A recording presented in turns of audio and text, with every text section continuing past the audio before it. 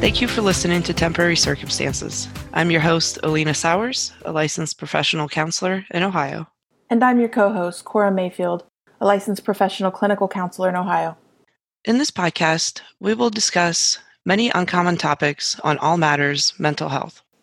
This podcast is for informational purposes only and is not intended to assess, diagnose, or treat a mental illness.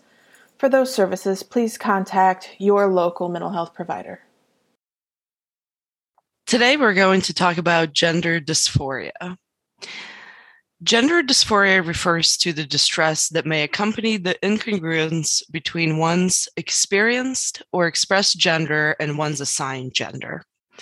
Although not all individuals will experience distress as a result of such incongruence, many are distressed if the desired physical interventions by means of hormones and/or surgery are not available. It is most important to know that neither we nor the DSM are saying that gender nonconformity in itself is a mental disorder. However, a strong desire to be the other gender that causes significant distress may indicate a gender dysphoria diagnosis.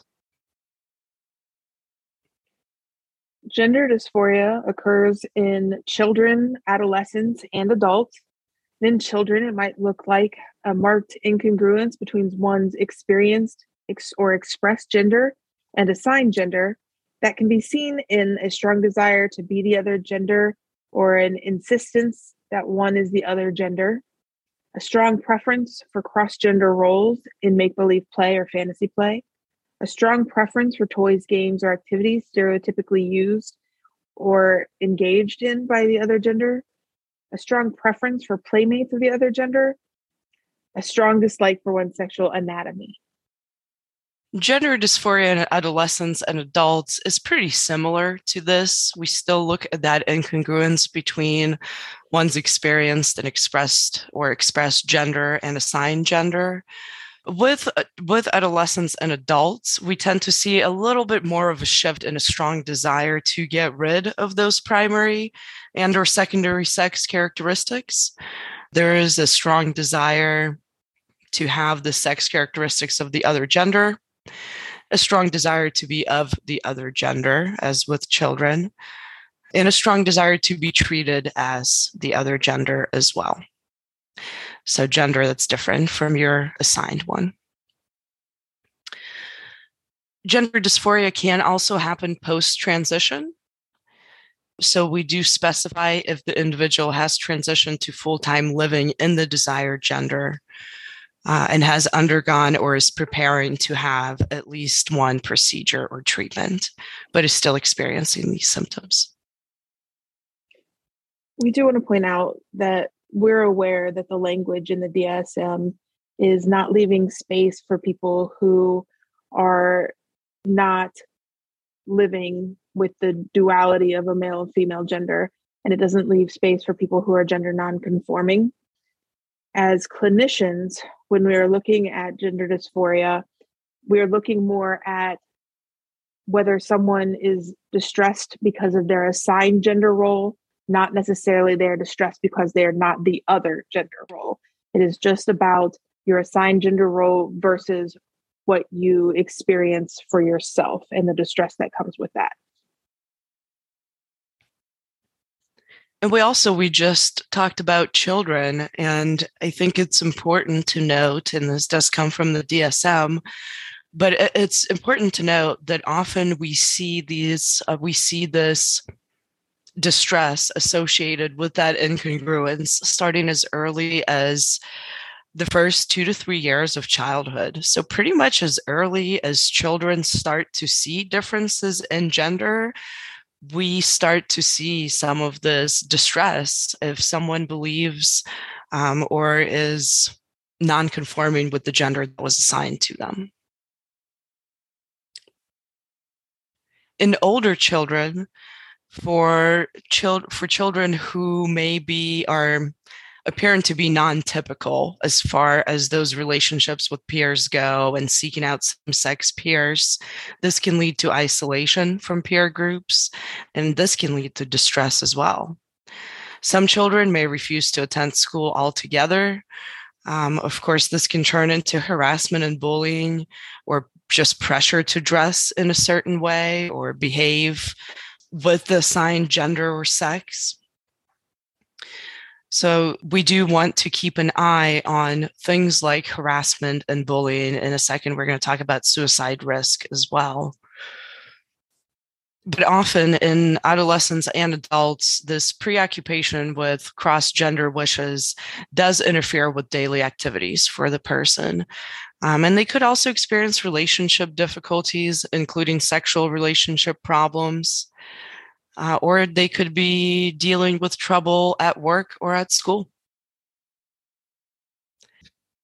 Gender dysphoria, along with atypical gender expression, is associated with high levels of stigmatization, discrimination, and victimization, leading to a negative self-concept, increased risk of mental disorder, comorbidity, school dropout, economic marginalization, including unemployment, especially in individuals from family of origins with a lower socioeconomic background. In addition, these individuals' access to health services and mental health services may be impeded by structural barriers, such as institutional discomfort or inexperience in working with this patient population. And as I mentioned just a couple moments ago, adolescents and adults with gender dysphoria before gender reassignment are at an increased risk for suicidal ideation, attempts, and suicides. After gender reassignment, adjustment may vary, but suicide risk may still persist. According to the Recovery Village, up to 50% of people with gender dysphoria attempt suicide.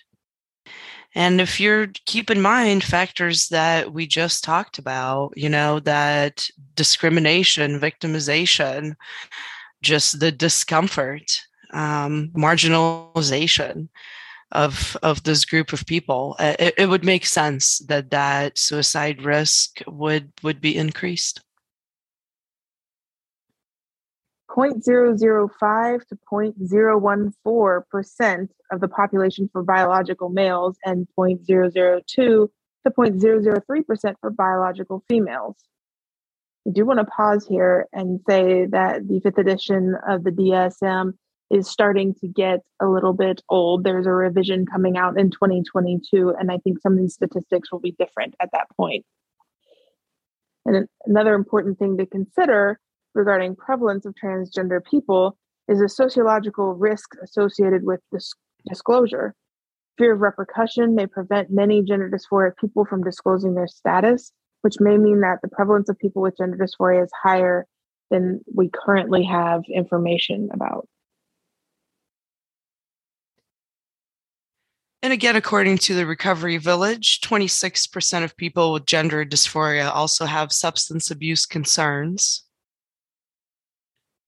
And while some people with gender dysphoria do not undergo gender reassignment surgery, approximately 25 to 30% decide to surgically transition. The procedures undergone vary from person to person and depending on the specific physical features that may trigger that dysphoria. Treatment for gender dysphoria includes support groups, individual therapy, peer support is also available.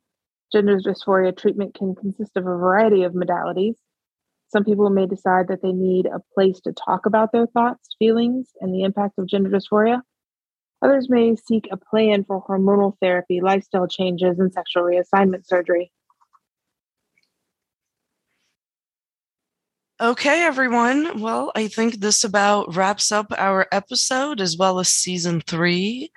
This is actually the final episode of Temporary Circumstances, so we do not plan on returning for more episodes at this time. But we do hope that you enjoyed the show, and if this happens to be the first episode you listen to, then please scroll down and check out the rest.